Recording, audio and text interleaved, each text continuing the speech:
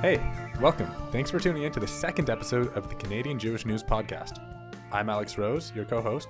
And I'm Michael Freeman. And we're joined today by Ella Berkowski.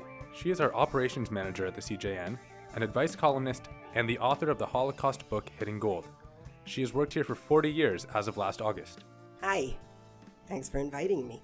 So the first thing we're going to talk about today is the cover story on our latest edition, written by Ron Salag, who you might remember from our last episode, and it's investigating why the Canadian Union of Postal Workers has been so anti-Israel over its long history. Next up, we're going to chat with Ella about her more than 2-decade-long column, Ask Ella, which she's been writing in the CJN, and get a little bit of insights into the publication's history because she's been here for 40 years. Yeah, I've been here a long time. And finally, we ask, do Jews really need to worry about this? About a group of students from a Jewish high school in Toronto who met former Trump aide Sebastian Gorka. The first story we're going to be talking about is the curious story of how Canada's Postal Worker Union came to publicly disdain the Jewish state. Basically, the Canadian Union of Postal Workers last summer staged this big protest outside the headquarters of B'nai B'rith Canada. Ella, you were there. I was there. I was at it. It was at the B'nai B'rith building on Hove Street. Right. And across the street, the Postal Worker Union was there. They were protesting with BDS, Free Palestine, anti-Israel signage. And it raised a whole question, which is, what is a postal union doing involving itself with Middle Eastern politics? What's interesting in Ron's very extensive cover story, which is probably a definitive piece written about this very niche subject, is there's not even a very good reason for it. Sorry. I think that's what's kind of strange about this whole thing.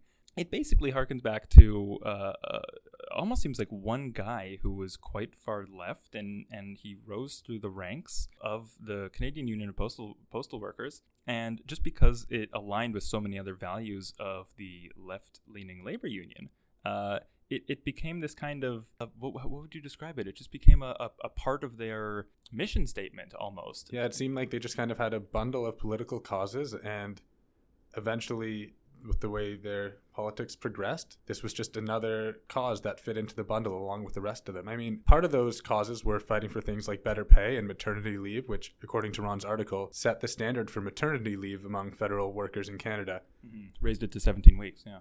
Yeah, and I guess somewhere along the way, the man that you were talking about, whose name is Jean-Claude Parrot, probably Perot, but it's spelled like parrot. So Perot, who Ron quoted, someone heard him say back in the 70s that he's been called a communist, a Maoist, a Trotskyite, a Leninist, a Marxist, but never a progressive conservative and never a liberal. And I'm very proud of that. So this is the man who had a big leadership role in the postal union for a long time. And it seems like he might have had an inordinate amount of influence, but also that the postal union seems to have wanted to go that way.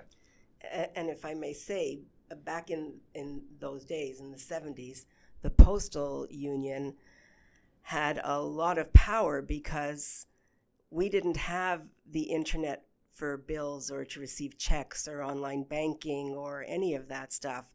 So if you were waiting for a payment or a check, they held all the cards in those days, so they could pretty much do whatever they wanted.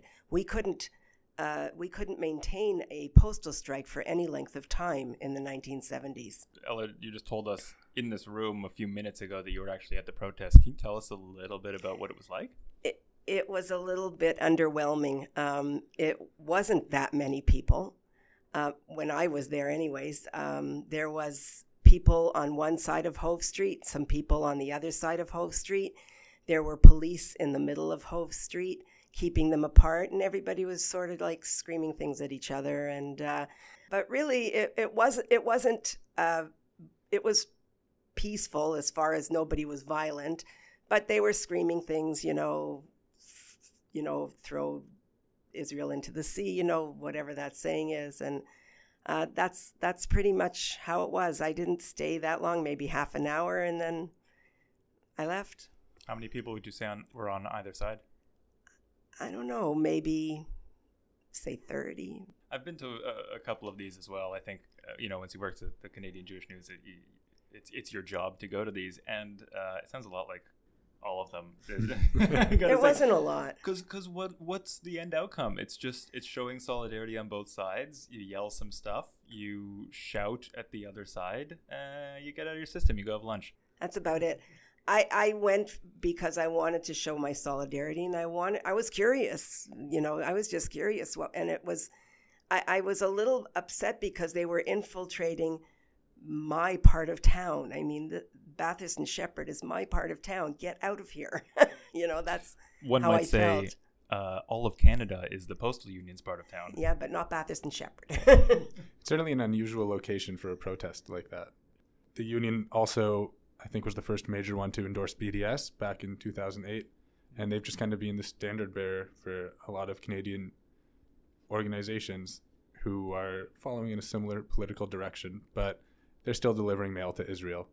Something that you said earlier as well that I think is very true beyond just the scope of this particular story is the concept of people, to be honest, on both political sides, but in this case on the left, bundling up issues together. And it's like when you become a member of a certain political party or you align yourself with a certain side, you subscribe to everything that's on that side, right? You become anti-gun, you become pro-choice, you become feminist in however you define that, and you become pro-BDS among a number of other things.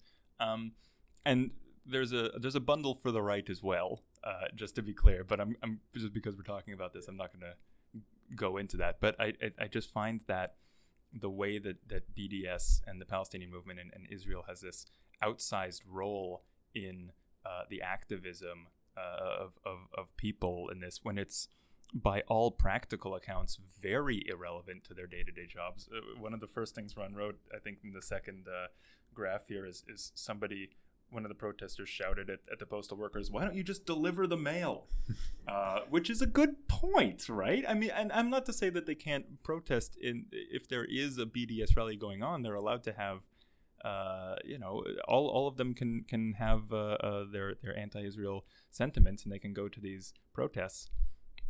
But when the union itself starts to try to encompass this and represent it on behalf of all 50,000 plus postal workers, it becomes a little bit disingenuous. And the article also goes into that by speaking with a number of formal postal union employees or postal workers who were Jews and who hated this, who couldn't stand it, and who wrote to the leadership, and they didn't do anything.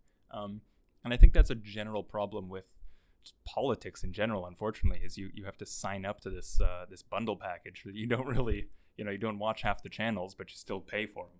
Yeah, I think the sense I've gotten, and Ella, maybe you can let me know if this sounds right, but it seems that politics has gotten a lot more polarized over the last few decades, certainly since I've become involved in it. I saw somewhere in the 1980s, the average partisan voter in the United States was less partisan than the average independent voter is now. I don't know. Back then, I didn't. Maybe social media has played a very big role in how angry politics has become. I find it so angry now, and it fuels the fires, and people put things on social media that are that start arguments and start fires, and we didn't have that back then. So you didn't get the feeling that people weren't always working together.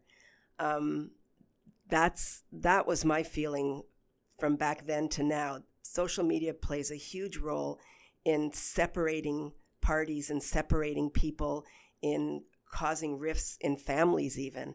It's a problem. It's part of actually my Passover column that's coming up next week, which you'll read about. But that's a problem. Should we use that as the segue? All right. So Ella, one of the reasons I wanted to have you on is because you are a fountain of great stories and knowledge about the CJN, and so I wanted to ask you, and life, as evidenced in your column, Ask Ella, which you write, what is it, once a month? Once a month now. Once a month for the CJN. It used to be once a week, and then twice a month, and now it's once a month. So how you started about 24 years ago, you said? Yes, in 1995 I wrote my first column, which was not that popular, but okay. How did it start? It was actually, it started quite by accident because in our old office, my desk was very centralized in the office, and people used to stop at my little area. It was pretty secluded, my area, and they used to stop there to chat and tell me their problems, and I'd always give them my opinions. And Paul Lungen, our reporter, was one of those people. He wasn't married back then, and he always needed information about dating and what to buy his girlfriend as a present, who is his wife today. She thanks me all the time for her presents, by the way. And he's gotten much better at it. But yeah, so Paul thought, you know what, since you're doing this anyways, how about you be the official Ann Landers of the Canadian Jewish News? So he went to speak to our editor, then Mordechai Ben-Dat, who thought, let's give it a try, and the rest is history. So I had no writing experience at all, no experience of anything other than just yenting, so that's how Ask Ella came to be. You said it wasn't very, very popular at first. My first column was sexist. And what do say? I know from sexist? It was about, I don't remember exactly what it was about, but something about some lady who was upset because there were bugs or something, and she always had to call her husband to kill the bugs. And I know I got a couple of letters from females that complained that, they kill their own bugs, and like it was ridiculous. But, okay, so whatever. I learned from that. And did you advise the woman to always call her husband? Oh, honest to God, I don't remember what I advised her, but that was the first column. But after that, it was really smooth sailing, and I get all kinds of questions. I get them in writing, I get them by email, I get them by snail mail, I get them standing in line at United Bakers, I get them in funerals and shivas, I get them in a bathroom, I get them at lineups at the Toronto Jewish Film Festival, I get them everywhere. So people really recognize you? I guess maybe from my picture. People do recognize me from my picture. Now for your voice as well. And now for my voice as well. So what have been some of your favorites over the years? Well, I had one not that long ago. It's probably a couple years ago now that caused a stir. And it was about this guy who was dating. He was just dating this woman, and he liked her. And they had gone on a few dates together. And they decided they would try and do something different. So they decided they would cook a meal together. And that's how they would get to know each other. So they went grocery shopping, and as they were pushing the buggy together, I don't know who was pushing the buggy, she started tasting. She picked a grape and tasted it. She took something else and tasted it. She went down one of the aisles and opened a bag of cookies and started eating it. And he was horrified. He was absolutely horrified. He said she was stealing, and he thought that this was just horrendous. So I think they ended up making that meal, but I don't think he dated her again. So he wanted to, he wrote it. Very rarely do I get a man writing in. It's usually a woman who writes in, but this was a guy. And he wanted to know if I thought that was okay what she did. So then I wrote an answer, which I actually have here because I don't remember it. Can you read us a bit of it? Yeah. I just basically told him that lots of people sample foods before they buy them in the supermarket, and a lot of supermarkets actually account for that. They're lost leaders. They just account for that, and some supermarkets actually provide samples for people to try, and that it's not the end of the world. And he doesn't need to not date her anymore. He can let her know that he's not comfortable with it. But, there's much more serious things, and to give the relationship a little bit more of a try, a little bit more of a chance. And people started writing and saying that you're condoning stealing and that's not right. And it made it, people started talking about that. Wherever I went, people were saying, I read your column. I couldn't believe it. Things like that. What was that like for you? I like it. I don't mind the controversy. For me, it's fun. I enjoy it. Did you have people who worked at supermarkets giving you, evil eyes as you passed through the aisles? No. And another column, which I had a big argument with somebody in this office who no longer works here. They quit over that column? No, but two opinionated people didn't get along here, was what is the going rate for a wedding gift? That was... Oh, God. Or a bar mitzvah gift. So he didn't like my answer at all. When I was a kid, it was $18. Yeah, now it's not anymore. Double that, triple that. So no, it's way more than that. Really? That's the oh, jeez. It's way more than that. So he didn't like my answer, and I said to him, you know what? It's my column. I'm writing this. This is really the going rate these days. Maybe not in everybody's circles, but amongst most of our readers, or many of our readers, it's the going rate. Wait, what is the going rate? Okay, so the going rate these days per couple is probably between $300 and $350.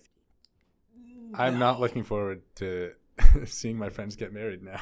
But what if I was so excited. What if you just don't have that much money? Okay, if you don't have that much money, you give whatever you can give. But you have to judge on who this is, first of all. Is it just an acquaintance, or is it a relative? Is it somebody very close to you? Is it not?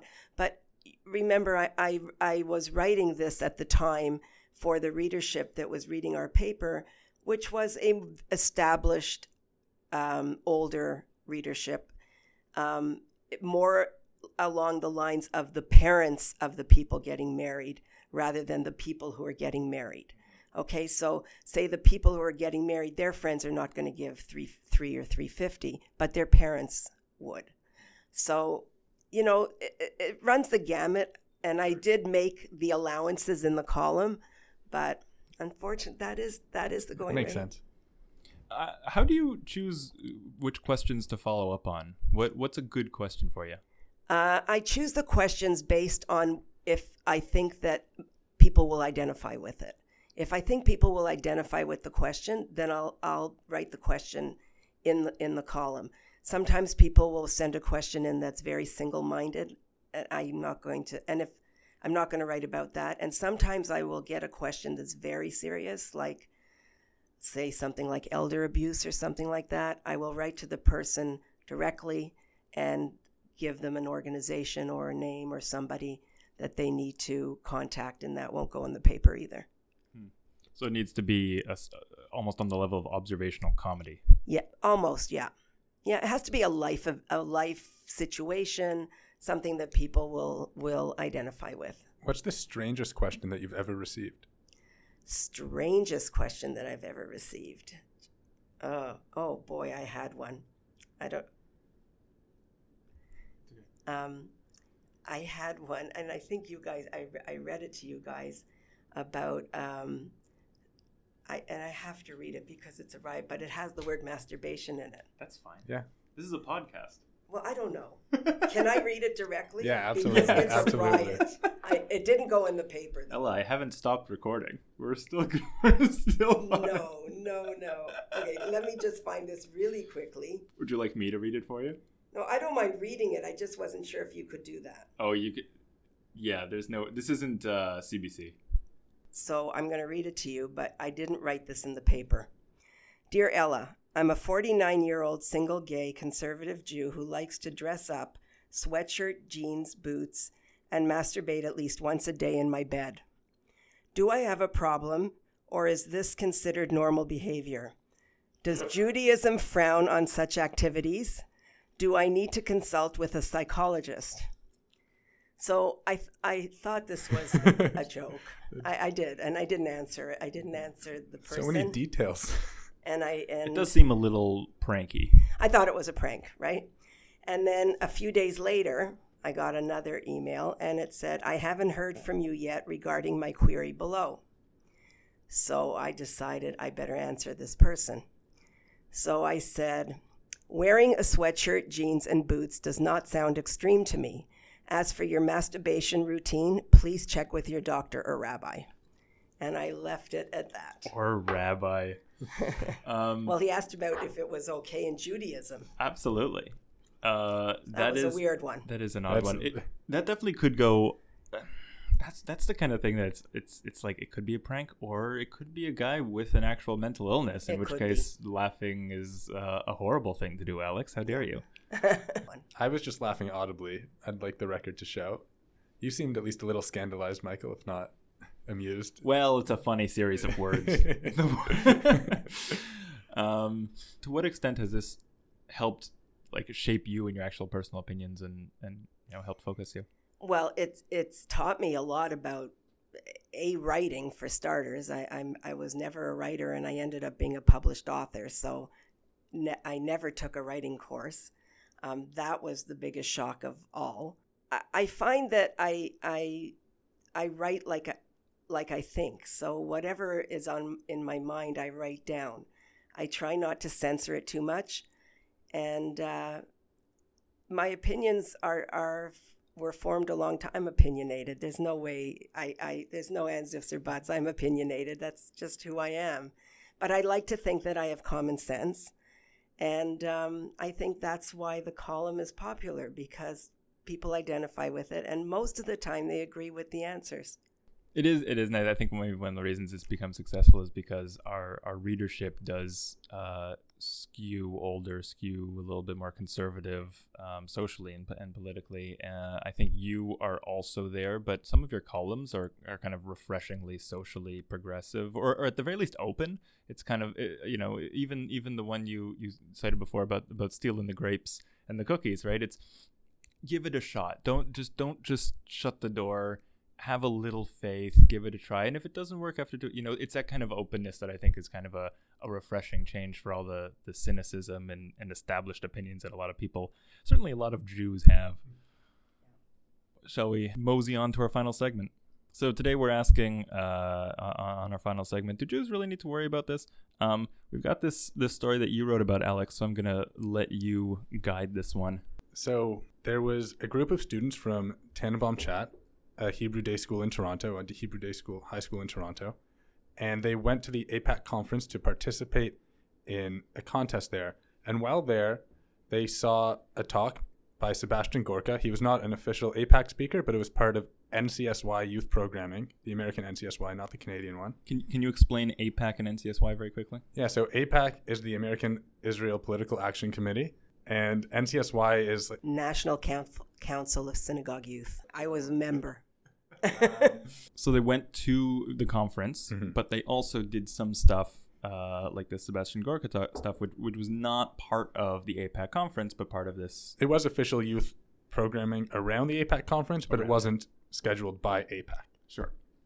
And so it turns out Sebastian Gorka, more recently, people may know him for being part of Trump's cabinet for a short while before he left after about half a year, and he appeared on Fox News until earlier this month, and among other things, he has taken some very strong pro-Zionism stances and stances against anti-Semitism, which is what he was speaking to the students about when they saw him speak over the weekend.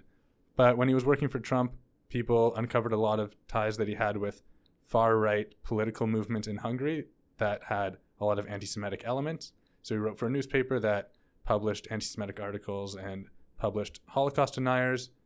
He started a political party with members of the Jobbik Party that has a lot of anti-Semitic elements, and he was part of an anti-government coalition. He was doing communication work for them and translation work for them, and one of their leaders, for example, wanted to expel Jews from Hungary. So this is a guy who has not in his career done anything explicitly anti-Semitic, but he keeps, at least a decade ago, he was working and he built his reputation on people who were outwardly anti-Semitic, outwardly Holocaust deniers. So that's the case? Yeah, and so he has never explicitly said anything anti-Semitic himself. He now works against anti-Semitism, and this is who the students saw speak and met after. And people found out about it because the teacher who took them on the trip posted about it on social media, pictures of her with Sebastian Gorka and with the students. You don't know how the students reacted, did you? Was there any word on that? No, I don't. When I wrote the story yesterday, they hadn't returned yet. They hadn't gotten back from the trip? No. They're still in New York? Yeah. So the gist of it is a bunch of parents and alumni are now furious at Chat. Chat has apologized, kind of. They've censored essentially the teacher who did it. They say, let us do the PR on this. Please stop posting on Facebook. Take down your posts, which she has. She didn't talk to you for the story. No, she referred me to the head of school. What do you think is the issue here? I think the issue is, well, first of all, I think it's wonderful that the teacher took the initiative to take her class to this APAC meeting, because I think that is what they're going to remember. I don't think they're going to remember that they met Sebastian Gorka for 2 seconds to take a picture with him. Now they will, because everybody's made such a big deal about it. But had they left it all alone, I think it would have just been a nothing. I think it would have been an absolute nothing. And I understand that Chat has to step up and say what they did. And that's only because she posted the photos, and this fellow is obviously very controversial, and he stands for things that a lot of people don't agree with. So I understand that that's the right thing for Chat to do. I don't know that his stance is that set from one decade to the next or from one campaign to the next. He strikes me as a bit of a mercenary for hire who swims in right-wing circles. For him, I don't think, again, just to sort of close the door on whether or not he's an anti-Semite, I don't think he cares one way or the other, because I think he just works for right-wing people. And in America, being right-wing means being pro-Israel. And in Hungary, being right-wing means Holocaust denial and get the Jews out and stuff like that. Like it's a different association with Judaism depending on where you are. But I don't think he cares about Jews. I think he's a bit of a political opportunist, and I just think he was there. I mean, right? He wasn't even part of the APAC thing. He's just kind of trying to drum up attention for himself and align himself with certain circles. That's very possible, and that's probably what he's been trained to do. And I believe he also worked for Fox News, right? Yeah. I think so too, which is also a station that not everybody loves. Some people either love Fox or they hate Fox. You either love CNN or you hate CNN. So you're right. He was probably like it was a political opportunity for him to be there. She saw, she may have taken a picture with anybody who she thought was interesting and famous. Well, no, she wrote in the Facebook post, like, so pleased to finally meet the wonderful, the brilliant. Honored to finally meet the great Dr. Sebastian Gorka. Yeah, so she's a fangirl. That's she fine. knows who he is. Okay. I don't expect the teacher will listen to this, but she might be surprised to hear me say that I have some sympathy for her in this situation, because she went to this sanctioned event by the NCSY, a well-known Jewish organization, and I'm still working on confirming this. I wasn't able to speak to the teacher. The head of school didn't answer one way or the other when I asked if the itinerary was set and the school knew they would be seeing Dr. Gorka speak. But from what I've gathered so far, I think there probably was an itinerary, and I don't think the school was totally caught by surprise that they were seeing Dr. Gorka. I think they just didn't know who he was. And so the school knew they were going to be seeing this person, and now all of a sudden there's outrage erupting against her. She did double down on it, but I don't think anybody wants their reactions when they're caught in a flame war to be the sole way that we judge them. So whatever she believes politically and however she feels about Gorka, it does seem like she might feel like she was set up to be attacked with the way events transpired. Did it strike you as something that is this the teacher's politics infiltrating the school and the curriculum? Because that's partly what it seemed like people were outraged over. So that is what people were partially alleging, and I think that it's possible that occurred, but there's enough plausible deniability in the fact that it was sanctioned by a legitimate Jewish organization and the school probably knew about it beforehand, that at the very least, it's not like she did this secretly. It's not like she was a lone wolf, and it's not like the school tried to censor her beforehand and then she still did it. The other aspect to this is the legitimacy of parents to get upset that their kids, their teenage kids, these are, I don't know how old they were, Alex, 16, 17? Yeah, high school students. The legitimacy of parents getting upset that their 16-year-old kids are hearing an hour-long lecture that they personally disagree with. I don't think they even disagree with the lecture, though. I think they just disagree with the with guy. the person. And Sure. So what do you think, El? I think this is a teaching moment. I think that kids need to be able to make up their own minds. I think you need to give them information on both sides of the spectrum and trust them to make up their minds. Trust that you as a parent raised them well enough and instilled the values in them that will lead them to make up their minds in the right direction as far as what you taught them. This can be very much a teaching moment. I don't think what she did was so terrible. And I understand that there's a lot of politics involved from the school perspective. You know, the parents are angry and the school has to manage that. But really, in the grand scheme of things, this is really, in my opinion, not so terrible. So Jews don't need to worry about this. Alex, do you think Jews I'd need at to worry least about like this? to give an argument for why Jews would need to worry about it, which is that, and I don't actually know how I feel about this yet. And even if I did, I probably wouldn't give a concrete answer having written this article about it. You have to be objective. Well, That's very professional. But I wouldn't say that, but I would say... you're putting on a different hat here. Yeah, I think from reading different responses to my article and to the school statement, some people feel that just the fact that a Jewish organization is willing to overlook this man's past anti-Semitic history, and he has come out and said he's against anti-Semitism, but not against the specific organizational links that he has, and there are a number of them. So it's not just one thing somewhere in his past, but this is a substantial part of his life. And people might say it's not enough to just support Israel now. When you supported and worked very closely with anti-Semitic people in the past, it's about denouncing those movements. And I think really what this has shown me is people on the left and right, as Deborah Lipstadt, the historian and academic who I interviewed about anti-Semitism a month or two ago, said, she said, people on the left don't see anti-Semitism as much on the left, and people on the right don't see it on the right.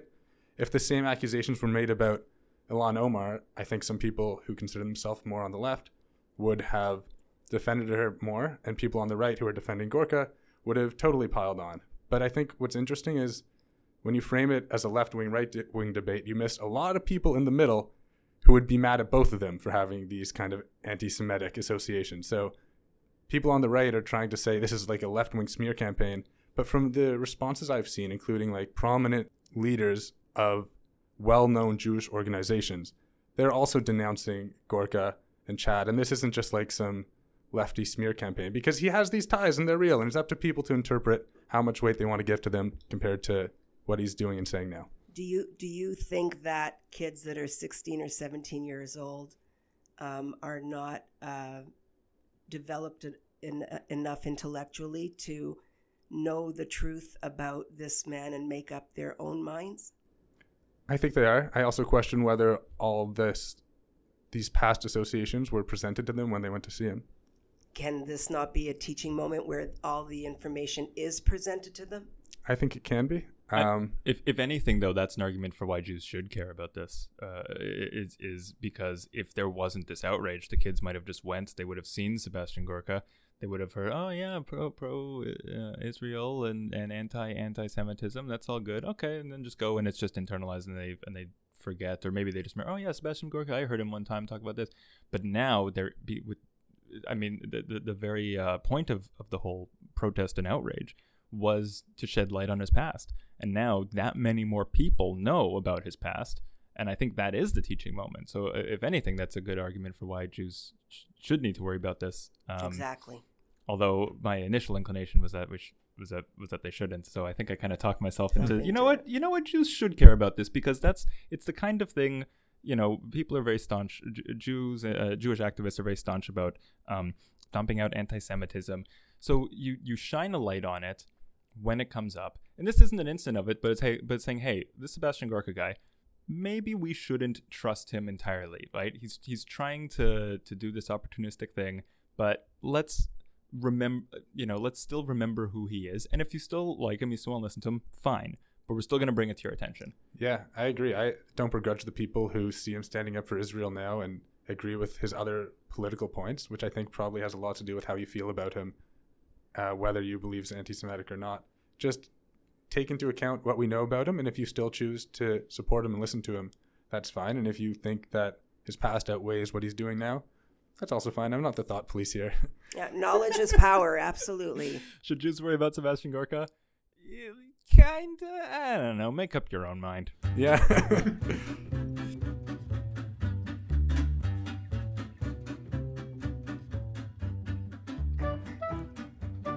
Thanks for listening to the CJN podcast. Hey, Alex, do you think that's a good name for a podcast? I definitely do not. No. We didn't even come up with a name. If anybody listening has a better name for this podcast, please let us know. We're open to any and all ideas. We'd be happy to hear from you. Please. You can email me. I'm mfreeman@thecjn.ca.